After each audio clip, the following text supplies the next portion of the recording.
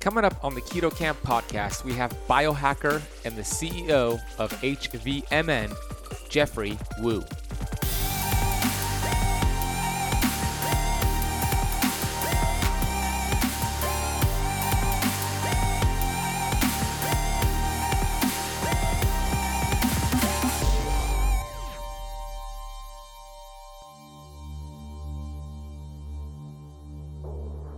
So the data is quite compelling around enhancing metabolic adaptation when you're exercising fasted, right? You have, essentially it's a way to add more hormetic stress to your workout. And if you are trying to get more keto adapted, try to deplete more glycogen, well, if you have a lower baseline of glycogen to deplete, then you're gonna get more keto adapted by doing a fasted workout. I'm a certified functional health practitioner who's on a mission to educate 1 billion people. I've been obese for most of my life. From rock bottom to the top of the mountain, I am passionate about studying ancient healing strategies like fasting and the ketogenic diet and curating this information on the Keto Camp podcast. My goal is to bring you the thought leaders in this space. My name is Ben Azadi, and I want to thank you for spending part of your day with me. Hey Keto Campers, I'm excited to share this very scientifically filled episode. You may know who he is. He's got a great podcast and he is the co-founder of HVMN, which is also the name of his podcast. On this episode, we talk about health being our greatest asset. If you're an entrepreneur, if you are a business person, we see a lot of people out there who sacrifice health to build their business when you could actually do it the opposite way. You focus on your health, which we'll talk about, and your business and your results, productivity will skyrocket. And Geoffrey's going to share what he does in his company with keto and fasting and how he could help elevate his team's performance by helping them focus on health. We're going to talk about the benefits of exercising, working out in the fasted state, who should do it, who should not do it, the pros and cons. Then we're going to get into exogenous ketones. This is something I don't talk about often on my show, so I asked Geoffrey a whole bunch of questions that I personally had, and he'll break down how to use them, who should use them, when not to use them, the difference between the product he makes at HVMN and the ones out there, and so much more. So you're going to learn a lot about exogenous ketones on this episode. Then we're going to talk about the optimal ketone numbers to look for to get those results, those amazing results you can get with a low-carb, high-fat, ketogenic lifestyle. We're going to talk about his biohacking goals, block fasting, and we also get into specific lab markers that Geoffrey orders frequently throughout the year to monitor his progress. And these are the same lab markers that I recommend you keto campers request from your doctor. So we'll get into all that. Can't wait to share Geoffrey with you shortly. Before I do, want to thank you for being a part of the Keto Camp podcast. We are so grateful for you. Our mission here at Keto Camp is to educate, to inspire 1 billion people on planet Earth. And I want to thank you for being a part of that mission. If you have not left the show a rating or a review yet, please do so on Apple Podcasts. It really helps the show out. And take a screenshot of this episode of the Keto Camp podcast. Tag me and Geoffrey in it on Instagram. My Instagram handle is at @thebenazadi. That is TheBenazadi. And Geoffrey's handle is at Geoffrey Wu. GeoffreyWoo. I put together a kit for you. I have several kits actually. If you head over to ketocampkit.com, you're going to see a keto kickstart kit. These are my favorite supplements to take when you're just starting keto to avoid things like the keto flu and headaches and brain fog or any of the negative things you might hear out there. You take these supplements, you're going to bypass all of that. I also have a kit on sleep. If you're having trouble sleeping, I have some things in there that can help you out. I have a kit for sugar cravings on keto, a kit to never ever get sick again. It is called the Keto Camp Cold and Flu Protocol. Then I also have my YouTube and podcast setup if you're interested in that. And lastly, I have a Keto Camp Healthy Travel Essentials kit for you, where these are the supplements and items I take when I'm traveling to stay bulletproof on the road. If you want to look at all these kits, head to ketocampkit.com. You can check them out, get them today, and be a rock star on your ketogenic lifestyle. Let's chat with the co-founder and CEO of HVMN, Geoffrey Wu. Geoffrey is a Stanford computer scientist turned biohacker, humans performance expert, and Silicon Valley CEO.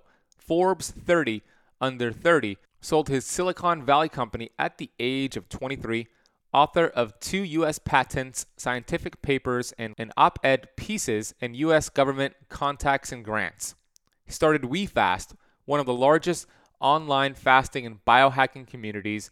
He's interested in fasting, longevity, exogenous ketones, the ketogenic diet, and the carnivore diet.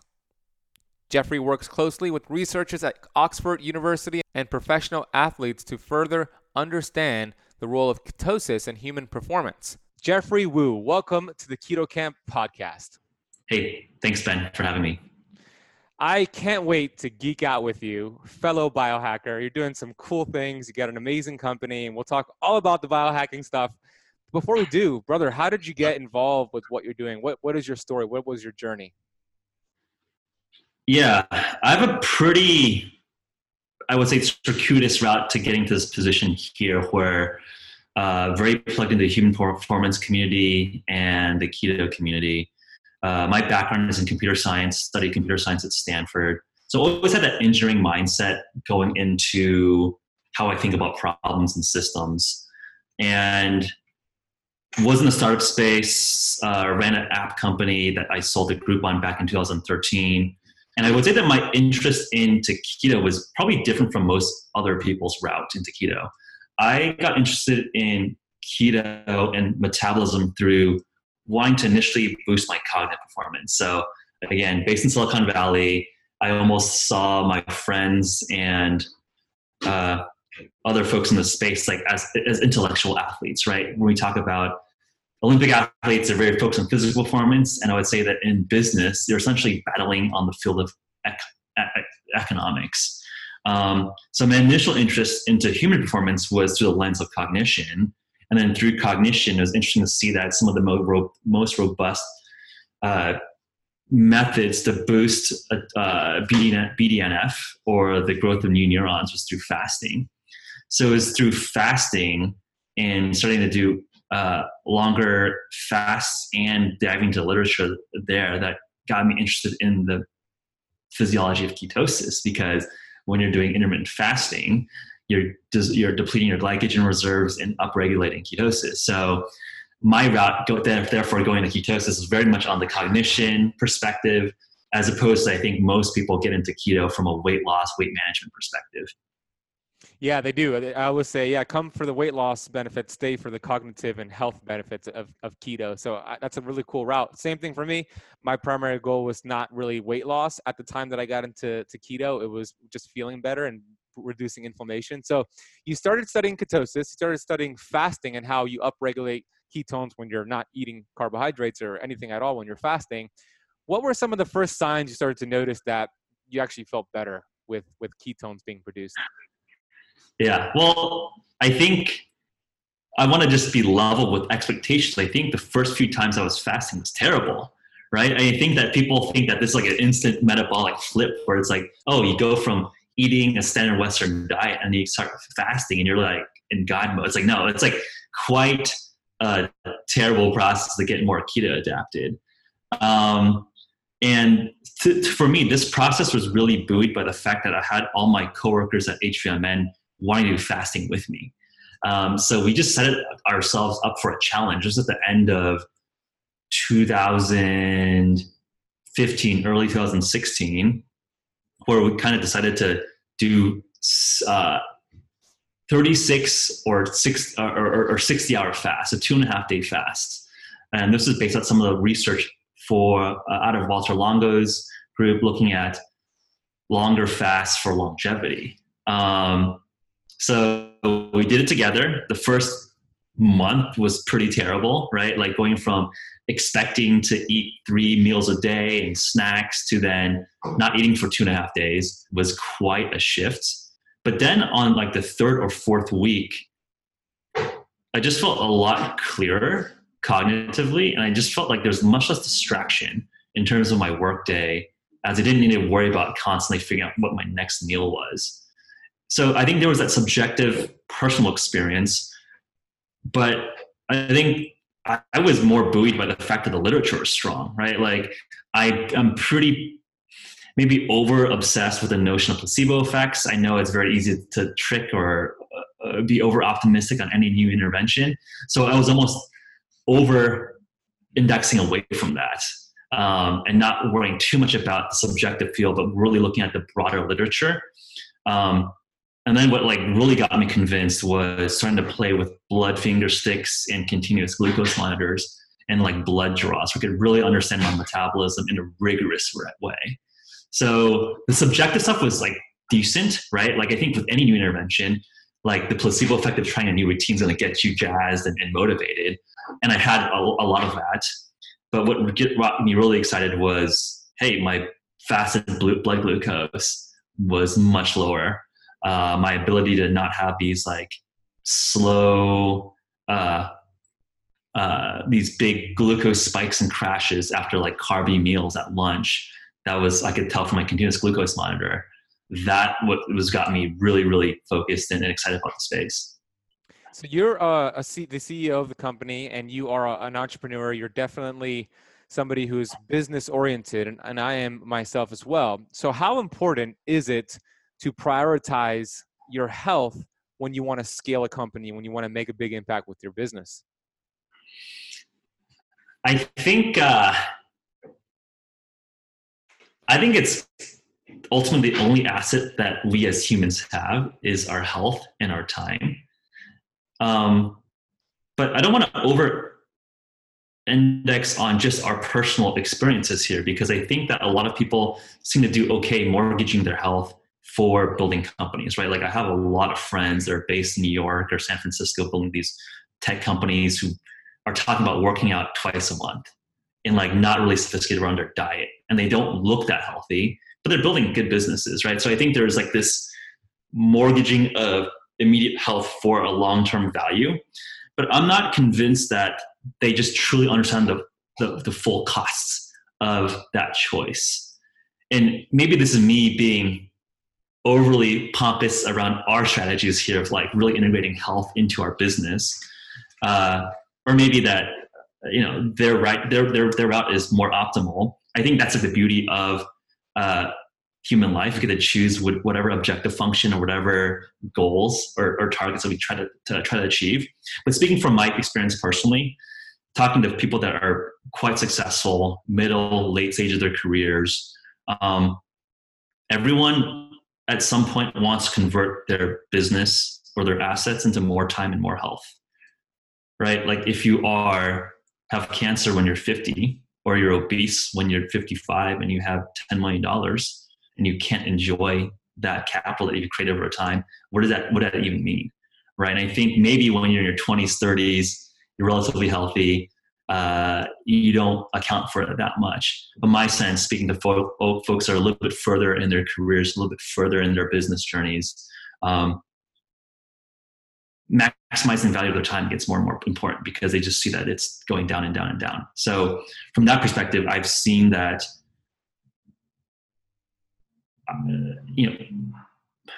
I think properly accounting for day-to-day happiness is crucial for overall what I consider success.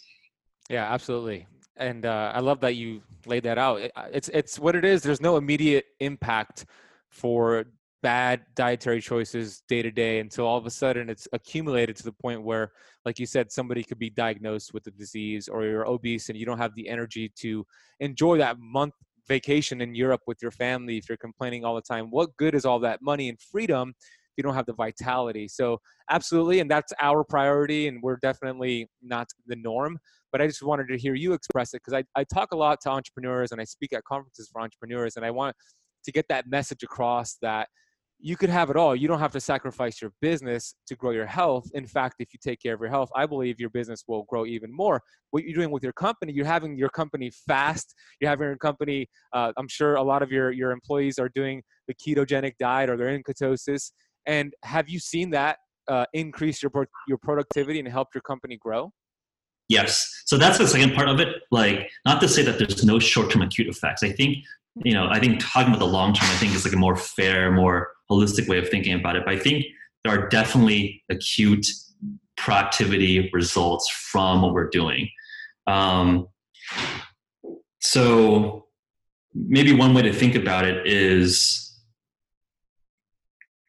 just from a day-to-day performance level. I would say that you see a lot of people. I mean, maybe the way to think about it is that you want to actually make high quality decisions over time, over a set period of time. And what's the best way to do that? It's being cognitively clear. So I think when you're not constantly chasing carbs or have this carb insulin cycle, when you're just very, very lucid and not having to take amphetamines or caffeine to get on with your day, I feel like my decision making and my mood is generally much, much better, and I can sustain it for much, much longer periods of time than other people. And I think one of the things that I'm doing with HVMN is that it's not just like a product company. I really think of ourselves as a culture company. And I think like programs like yours, like your community with Keto Camp, I think is very much in the same overall effort. I think that our current modern ways of nutrition, our lifestyles are very much optimized for societal productivity or population level productivity.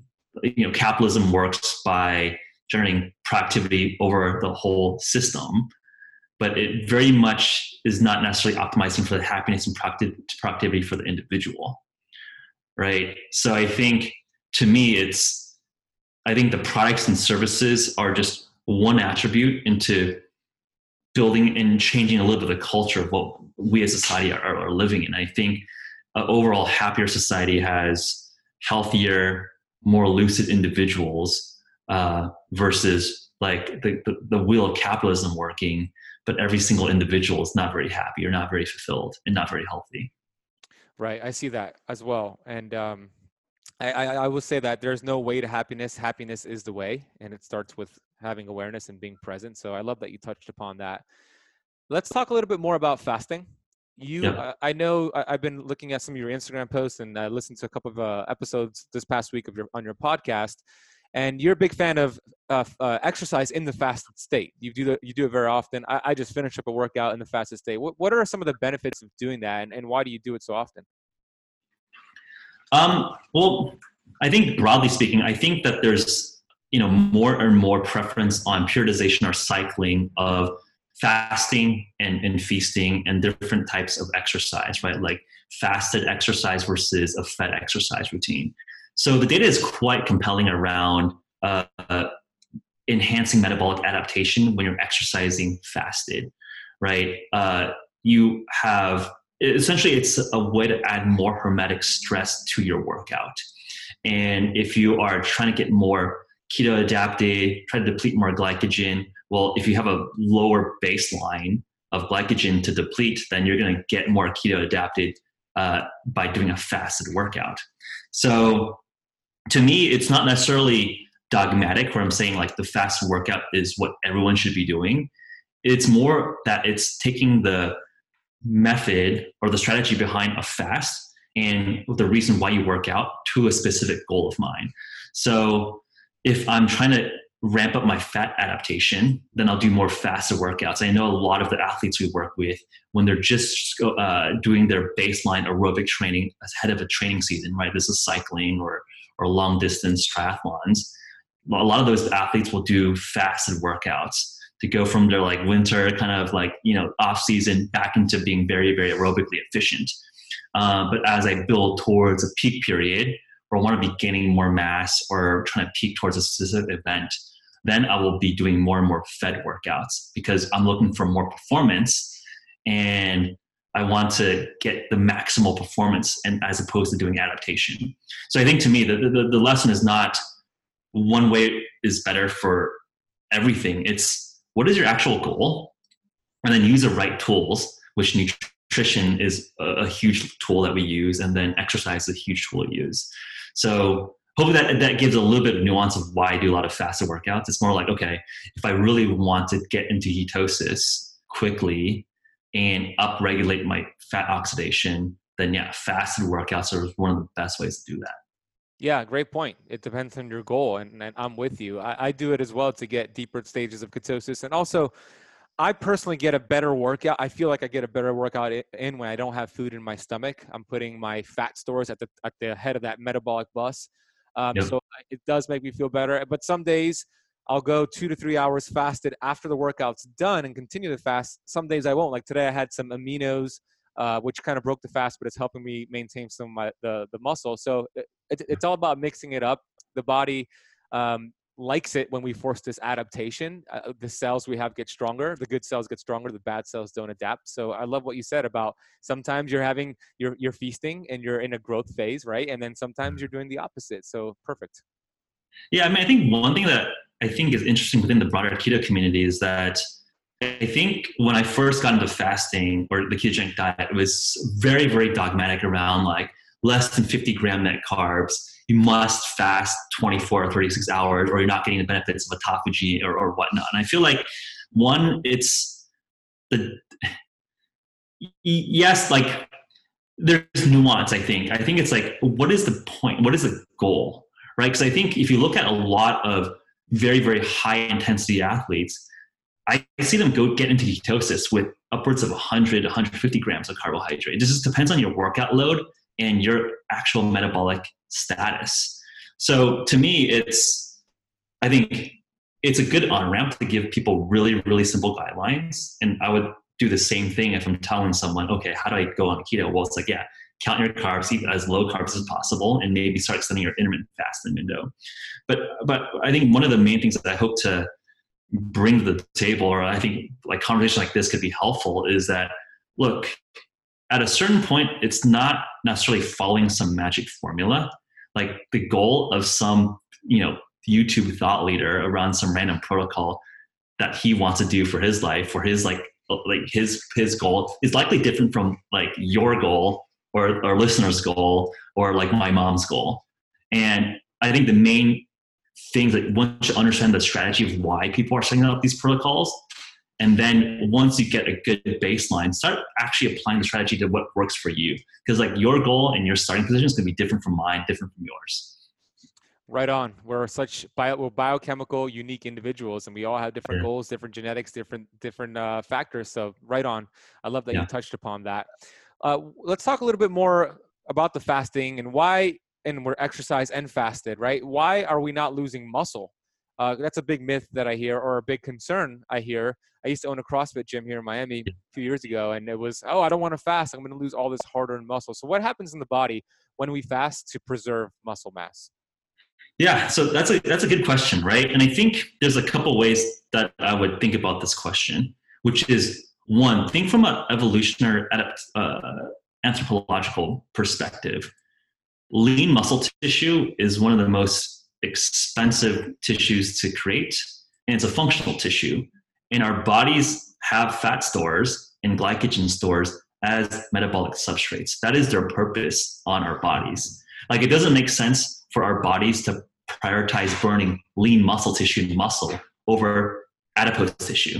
So just from like an evolutionary perspective, like the point of having some body fat is carrying a little refrigerator of food. So I think like just from like the baseline, like does this even make sense from an evolutionary perspective? I think there's like a interesting like thought experiment there. And then if you actually look into the biochemistry and the physiology, it's actually pretty interesting how the body preserves lean muscle tissue during a fasted state. So as one fasts, growth hormone actually kicks up. So it's actually one of the one of the more reliable ways actually to endogenously upregulate growth hormone. And actually one of the interesting side effects of having ketones in your system is it's also it retains protein. So your body adapts to ketones. Do you said? Yeah, there's an anti-catabolic effect of ketones. It signals that you start prioritizing fat oxidation, and it preserves sort of like the muscle breakdown pathway. So if you actually look at some of the new literature with our ketone ester product, you actually see increased muscle protein resynthesis rates when you have high ketones in a system. This is done through an exogenous ketone, right? This is not endogenous ketosis, but it's an interesting data point to describe the overall effects of ketosis. So I would say there's like two main effects. So you have you have increased levels of growth hormone, and growth hormone is anticatabolic or an anabolic hormone. And you have the presence of ketones that are also anticatabolic. And these start preserving your muscle tissue. So does this mean like you just starve and then like expect never to start burning muscle tissue? It's like, well, no. Like when you exercise, you definitely do damage. You do want to repair. And that's why I think a sensible approach is to, refeed properly after a workout, and you get some kind of benefits of both worlds. So again, I think from those two lenses is how I'd answer like the critic or the skeptics there. Like, I don't know, like we'd be quite fragile creatures if we didn't have something to eat for our morning breakfast, and then we needed to go hunt and we couldn't hunt. Like, okay, why we would not survive with species if that was the case, that we're so fragile. Hey, I want to interrupt this episode real quick to let you know that I am here drinking my delicious Purity coffee. It is the world's healthiest keto coffee beans. They have the highest antioxidants. They are mold-free.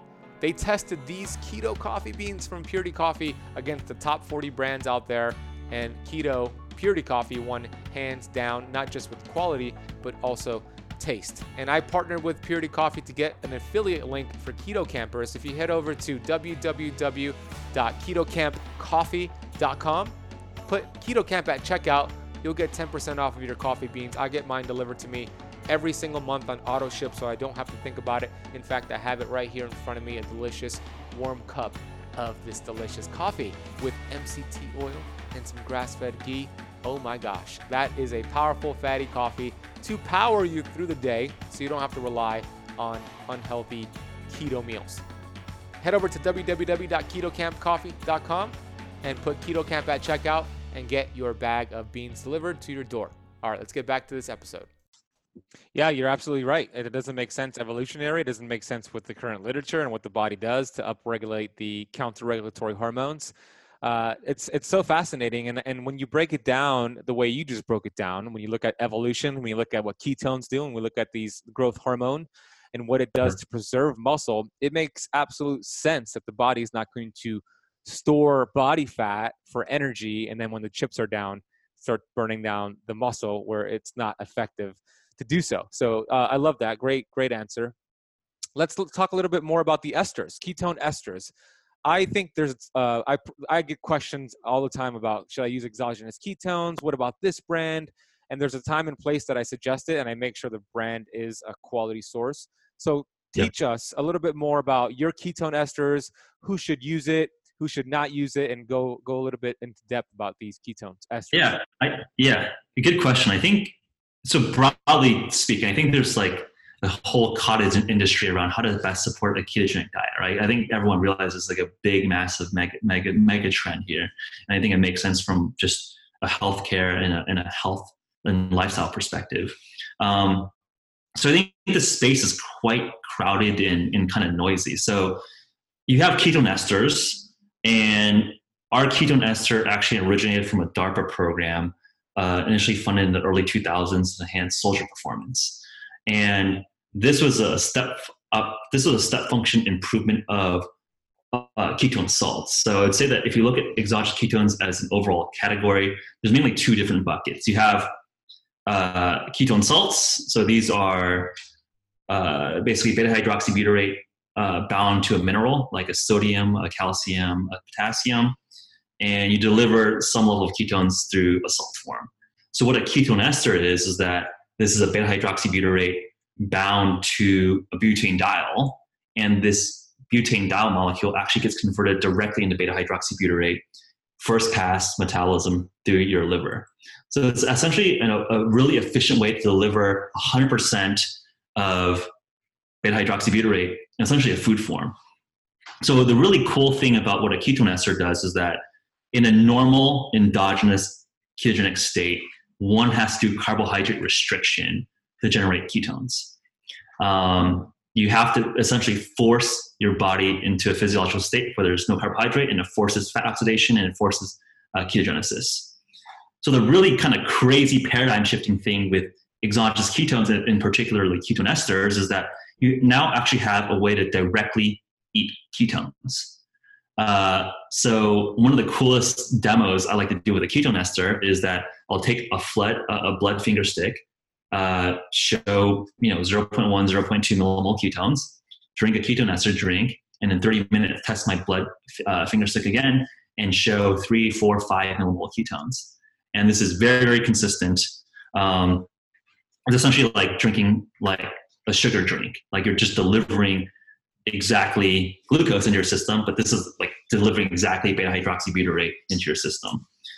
So what are the use cases? I think when we initially launched a product in early 2018, a lot of the people thought that this was like a fat melter magic bullet, right? Like this is like Kim Kardashian's ketogenic diet in a drink form. And that is like quite wrong, right? So ketones actually have calories and they're actually an energy substrate. So think of this as a way to deliver a fourth macronutrient that has a very different impact on metabolism in a food form. So that's not to say there isn't metabolic benefits for health and weight management, but I think it's a very nuanced answer that this is going to melt fat off your body directly. So our customer base today, most of our customers of the ketone ester, of HVM and ketone ester, are high-end performance athletes. So about half the Tour de France teams this last summer were our customers. A lot of the top finishers at the World Championships of Ironman were our customers. A lot of professional teams in soccer, football, basketball are customers. So really backing some of the most forward-thinking athletes in sport. And the reason why they're using it is for enhanced endurance performance. So you get overall better endurance compared to just gold standard carbohydrate if you have ketone ester plus carbohydrate together as a fuel. And why we think this works is because you essentially get more possible substrate than is available in normal physiology. If you think about normally in physiology, if you are in a ketogenic state, you have ketones and you're burning fat, but you have no very, very low glycogen. If you're a very carb-loaded athlete, you have a lot of carbohydrate and a lot of glycogen, but your fat oxidation is perhaps impaired. It's not as easy for you to turn that switch. And that's why people hit the wall, right? When people bonk, it's people not be able to switch to fat burning when they run through their glycogen reserves. So the interesting thing with ketone esters is that you can have high ketones and drink and carb load as much as you want at the same time. So you have high carbs and ketones at the same time. And that's how we're seeing better endurance performance. And then on the back end, and as I was referencing a little bit earlier, talking about fasting and why that is interesting from an anti-catabolic effect, is that some of our research collaborators out in Belgium published a couple papers around increased muscle protein resynthesis and increased glycogen resynthesis when supplementing and recovering with a ketone ester. So actually one of the best use cases we believe is from a recovery perspective. You just show less biomarkers of muscle fatigue and damage. Yeah, fascinating stuff. And so I have a few questions based off of what you just shared. If somebody has high glucose levels because they're having carbohydrates and they take the ester, so let's say their blood sugar levels are 115, hypothetically 115, Yep. and they take the esters and they have 3.0. Won't the body use the glucose before it uses the ketone? Is that the goal you're going here for the athletes, that the body will burn the glucose and all of a sudden it has that backup with the ketones and you have this steady state of energy? Is that what you were referring to? A little bit. So actually what's interesting is that ketones are burnt actually preferentially. So ketones actually go ahead of your glucose. So I think the answer is actually more nuanced. It's always a blend. Like you're not 100% anaerobic, you're not 100% aerobic at any given point, especially in some of these exercises when you're ramping up intensity. So you're burning a blend of fuel, but essentially in brain metabolism, when you're supplementing with the exogenous ketone, your brain starts, and I think the rule of thumb is that each millimole of ketones in your blood translates about 10% of your brain energy being produced by ketones versus glucose. So essentially you're uh, adding a third fuel beyond fat and glucose in the mix that normally wouldn't be there. So what if somebody is producing the ketones endogenously and they have Yep. high blood sugar levels? Because my thought on this is, if I have a client and they have 130 glucose, which is pretty Yeah. high, and Yeah. they have 2.1 ketones endogenously, my thought process is the brain's going to is not going to use those ketones as efficiently. It's not going to metabolize those ketones as efficiently because it's going to be using the glucose first, because glucose is a toxic fuel source and the body wants to get rid of that first. What do you think about that? So so that's a pretty interesting like scenario, right? So how does this subject have that high blood sugar, They have right? Because insulin I resistance. expect like, okay, so this is like a metabolically Yeah. deranged individual. Yes. Okay, so yeah, so this is more from a therapeutic perspective. So I think like really the answer is that the interesting thing with when you consume an exogenous ketone with a ketone ester, we see that it actually drops blood sugar. So what we think is happening there is that it stops the release of glucose from your liver. So looks like it stops hepatic gluconeogenesis. So we actually see consistently 15, 30-point reduction in blood sugar acutely with a ketone ester drink. And that's been shown in published papers. And one of the interesting results coming out of University of British Columbia in Oxford was showing that a ketone ester drink before oral glucose tolerance test reduces the glycemic response. Mm. So to answer your question directly, what would I expect to see is that the body, there's no like they think it's poison or not poison. I think it's just like there's substrate that's ketones, there's substrate that's glucose, and usually like in a normal metabolically healthy person, you don't usually have high of either. And what we see is that I would expect that they would burn both down. And usually in a normal situation, you burn ketones actually before glucose because ketones are more aerobic, and ketones usually, I think it's always a mix basically. Like they'll both get burnt down and get to a homeostatic position. So if the person has high glucose, high ketones, you're saying it'll be a mix of both. So they won't feel as good as if they had optimal glucose and the same amount of ketones. Is that a fair statement? Let's say they had 80 glucose numbers and they had 1.5 ketones. They'd feel more of the effect of those ketones because their glucose is optimal. Yeah, I mean, I think there's like subjectivity and sensitivity towards how people feel on high or low blood sugar.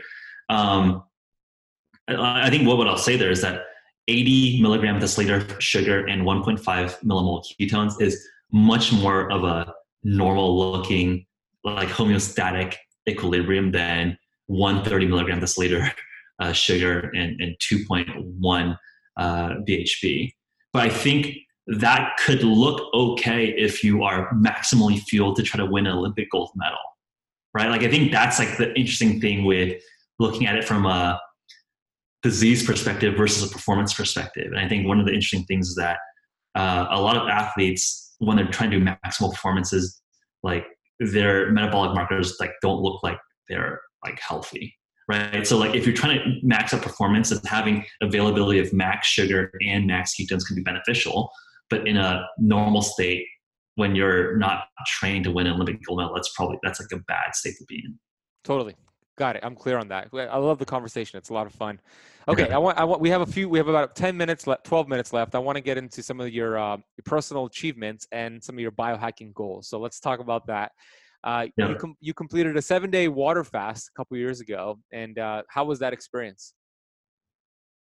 It was one of the more spiritual things I've ever done. I think it really gave me a personal intuitive grasp on what it's like to actually be hungry. I think in modern society, we never truly know what like lack of hunger is. I mean, again, this is a very first world problem, right? Like there's definitely parts of the world where there's famines, and definitely not belittling that situation, but in America, right, 67% of people are overweight, obese, and pre-diabetes, diabetes are skyrocketing. I think that this is the calamity that's facing us in America. So I think just from that personal level, going from thinking that's like literally that's not possible, to then doing it, gave me some sense of discipline and accomplishment around, okay, like we can really push our bodies, 10 times harder than what we like initially could think. And then two, just seeing my retention of lean muscle tissue after doing some DEXA scans before and after 7-day fast gave me additional N=1 data around how I wasn't just burning through all my lean muscle tissue. Obviously I lost weight, right? I dropped overall pounds, but after like a couple of weeks of refeeding and training, like my lean muscle tissue actually went up and my body fat percentage went down. So it was like pretty cool to see that with a proper fast and then refeeding cycle, like I was getting improved body composition, not just like losing all the gains, right? So yeah, I think just from like a spiritual understanding oneself level, that's a very impactful thing, right? Like I would compare it to like someone running their first marathon, or someone like, graduating from, something hard, right? It's like, okay, I was able to put the challenge on the table and do it. And I think it wasn't easy for me. I tried a couple times, like quit at day 3, day 4. It's just hard, right? Like you get kind of hungry. I think hunger kind of peaks at like day 2, day 3, but then the hunger kind of attenuates out. I was hitting at the end of 7 days, like 5.4 millimole ketones. So I think after like breaking through 2.5, 3 millimole ketones, the hunger really just attenuates. And I felt like very, very lucid, very, very clear. Didn't need as much sleep. I was working out through the fast. Every day? Yeah. So I do it was hard for me to do cardio, but I was like lifting, and I was basically trying to like continue to stimulate the big muscle groups to keep the growth hormone up and basically make sure to really retain lean muscle tissue there. Interesting. What were your ketone and glucose readings towards the end of the fast before you broke it? At the end, I was down to around 64 milligrams per deciliter sugar and 5.4 millimoles BHB. Yeah, so that's so 60, 64 and 5 point what? 5.4. So you achieved that maximum autophagy. You were well into that maximum autophagy that Dr. Thomas Seyfried talks about. I hope so. In 7 day not eating anything, it's a pretty long fast. Yeah. Right. So this year, every 3 months, I had a group of about 25 to 30 people that I took and I guided them, a 7-week program called Beyond Fasting, that I guided them from being a sugar burner to on week 6 to completing a 5-day water fast or a variation of it. And I monitor their glucose and the ketones, make sure it's going in the right direction. And a lot of the benefits that you shared is exactly what happened with the members and for myself as well. I had my GABA being released. I was very much like present and I wasn't talking as much. I remember my girlfriend was telling me like, why aren't you talking to me? I was just very present, introverted to myself. And it was a spiritual experience. So I could relate to what you shared. Okay.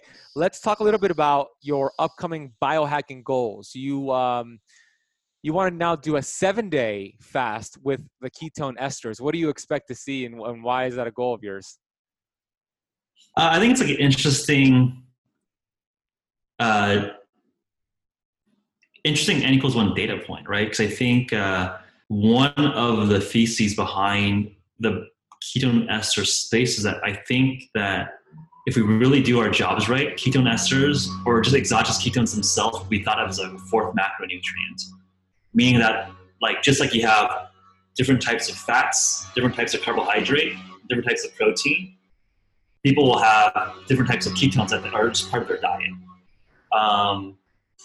So I think just showing that one can do an extended diet of just ketones and see hopefully benefits there would be an interesting N=1 experiment that people haven't done before. Yeah, I'm curious to hear about it as well. So I know you probably will talk about it on your podcast. So keep us updated on that. Okay, Yeah. what are some of two other of your favorite biohacks that you like to incorporate?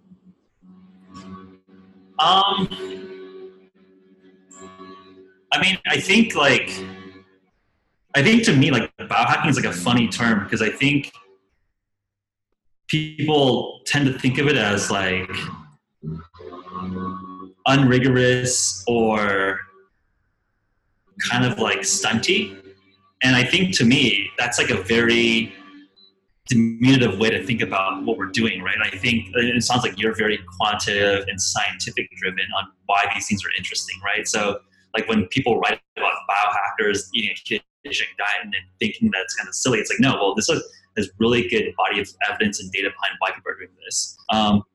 So I guess like things I consider like biohackery, I think just like should be normal. Like I think going back to the culture question, like these things should just be normal best practices, not like biohacks. I think like a hot sauna, I think the data behind hot saunas after workouts are really good. The data behind elevation of heat shock protein and growth hormone is interesting. And then some pretty early, like small amount of data upregulating testosterone post like, extended hot sauna is pretty interesting. So I like doing that after like my heavy workouts. I've had just good conversations with folks in the military and athletes who like got really good gains after incorporating like hot sauna sessions after like their exercise. So it's kind of like this good data and like good conversations with like world-class performers to like How long? that be How long do you do as it long for? as possible. I try to be in there for like 15 minutes, but really like I think the data gets really compelling like for like 30 minutes. So I think the subjective rule of thumb for me is like just be in there as long as possible until you feel like you really just can't stand it. I think mainly for me it's like I wish I could like spend 17 hours at the gym every single day, but like we got like actual real life to do, and you got to like run to a meeting or actually go to the office, so I can't be there typically as long as I want. But I try to get at least a good sweat on, where I feel my heart rate elevate, right? It's kind of essentially like a free cardio workout at the end of a heavy session already. So I think that's definitely like a core staple. And then on the metrics side, I think just from an engineer computer science background, you should get a sense of the quantitative numerics behind how your body is evolving or changing towards these interventions. Like from an engineer's perspective, you can't measure it, you can't optimize for it. So I think that's why I like continuous glucose monitors. I like doing regular blood panel checks to actually, again, benchmark if what I'm doing actually is working, right? Again, like you gotta be, I think, allergic to self-delusion, right? Like one can trick themselves, and like that's not our goal here. Like we don't, like I wouldn't do any of this stuff if I was just tricking myself on this. Like I actually just want to do stuff that actually works. And I think that's because that's what ultimately will have long-term value. And let's check that against data. And the way to do that is to measure stuff, whether that's blood finger sticks, continuous glucose monitor, or doing like quarterly blood panels. I think I would encourage that as like a biohack or just something from a preventative medicine, or just like a self gut check to see what you're doing is actually working for yourself. Yeah, it's great advice. I love that. I do a lot of those blood panels as well. It's important to look at that because, yeah, we want to make sure we feel good, we look good, and also we verify it with the data, and that's what you just explained, getting those lab works done. What are some of your favorite markers to look at when you do your quarterly reports? Yeah, so I think the big ones for me is like you got to get your lipids, right? Just understanding LDL, HDL, and triglycerides, right? I think within the keto community, there's an interesting debate around whether LDL, a lot of people on a ketogenic diet will see elevated LDL, and I think there's an interesting debate whether that is causative of cardiovascular risk. And I'm sure that's been a topic that you've covered, and there's been a lot of good content around that. So we won't open up can of worms at this point. But I think getting an understanding of your lipid panel, but I would expect that you want to see relatively high HDL and relatively low triglycerides. I think that is uncontroversial. And I like looking at high sensitivity C-reactive protein. It's a marker for inflammation. I see very, very low inflammation when I'm on like carnivore ketogenic diet. I think it's pretty interesting. Yeah. And then fasted insulin, fasted glucose. Like the blood sugar is the easy one to measure, but what I think is really underlying is that you want a good low insulin baseline, right? Insulin is essentially like the mother hormone that controls your glucose response. So it's easier to measure glucose. You have a finger stick, but insulin is the one that you want to make sure you have good insulin sensitivity or low insulin resistance. Awesome. I love it. So I really enjoyed this conversation. Where can my audience learn more about the work that you're doing? Yeah, so our company HVMN, we produce the original ketone ester that came from the DARPA program. So you can find us at hvmn.com. We're on all the social handles. We also have a YouTube channel, and it would be maybe fun to do a swapperoo and have you come on our program. So you can find us on HVMN. And then I'm also pretty active on my personal channels as well. So at GeoffreyWoo on Twitter and Instagram. Awesome. Yeah, we'll put all of those links in the notes of, it's going to be a YouTube video. So if you're watching on YouTube, you'll get those links down below. Go check it out. On the podcast, it'll be in the notes of the podcast. I would love to come on your show. I've been watching your work for quite some time. I saw an interview you did, I think it was with Dr. Jason Fung a few years ago, and that's when I started to get into your work. So I want to acknowledge you, Geoffrey, for the work that you're doing, your company. You're getting the research and getting it to the masses. And that's how we change the world, because there's so many people. You said the stats, 60% of Americans are diabetic or pre-diabetic.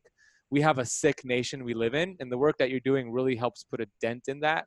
And I want to thank you for this conversation. It was very, very intriguing to me. I learned a lot, and I really appreciate what you're doing. And keep fighting that good fight, brother, and I support you. Hey, much appreciated, Ben. Thanks so much. Thank you, Geoffrey. Hey friends, I hope you enjoyed that episode with Geoffrey. We totally geeked out. You might have to go back and take some more notes on that one.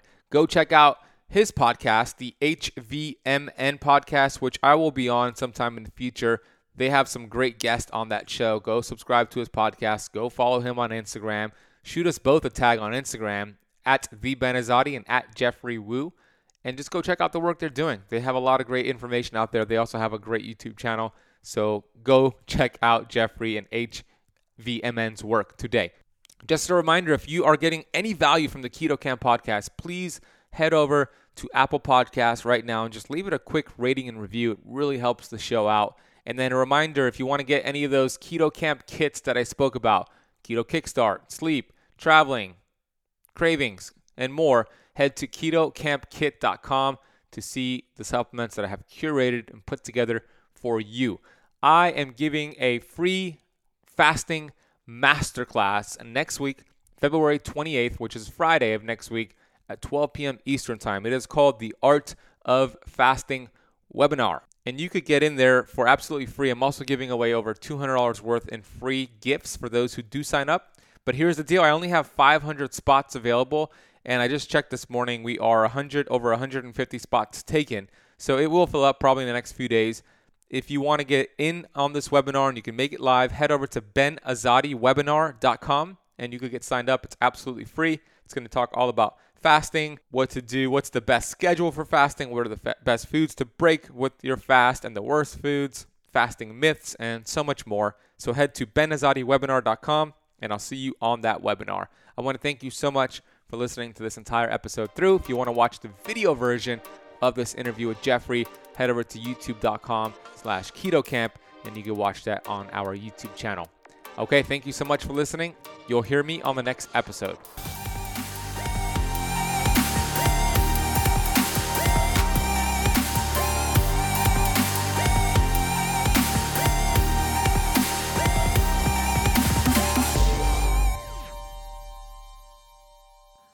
This podcast is for information purposes only. Statements and views expressed on this podcast are not medical advice. This podcast, including Benazati, disclaims responsibility from any possible adverse effects from the use of information contained herein.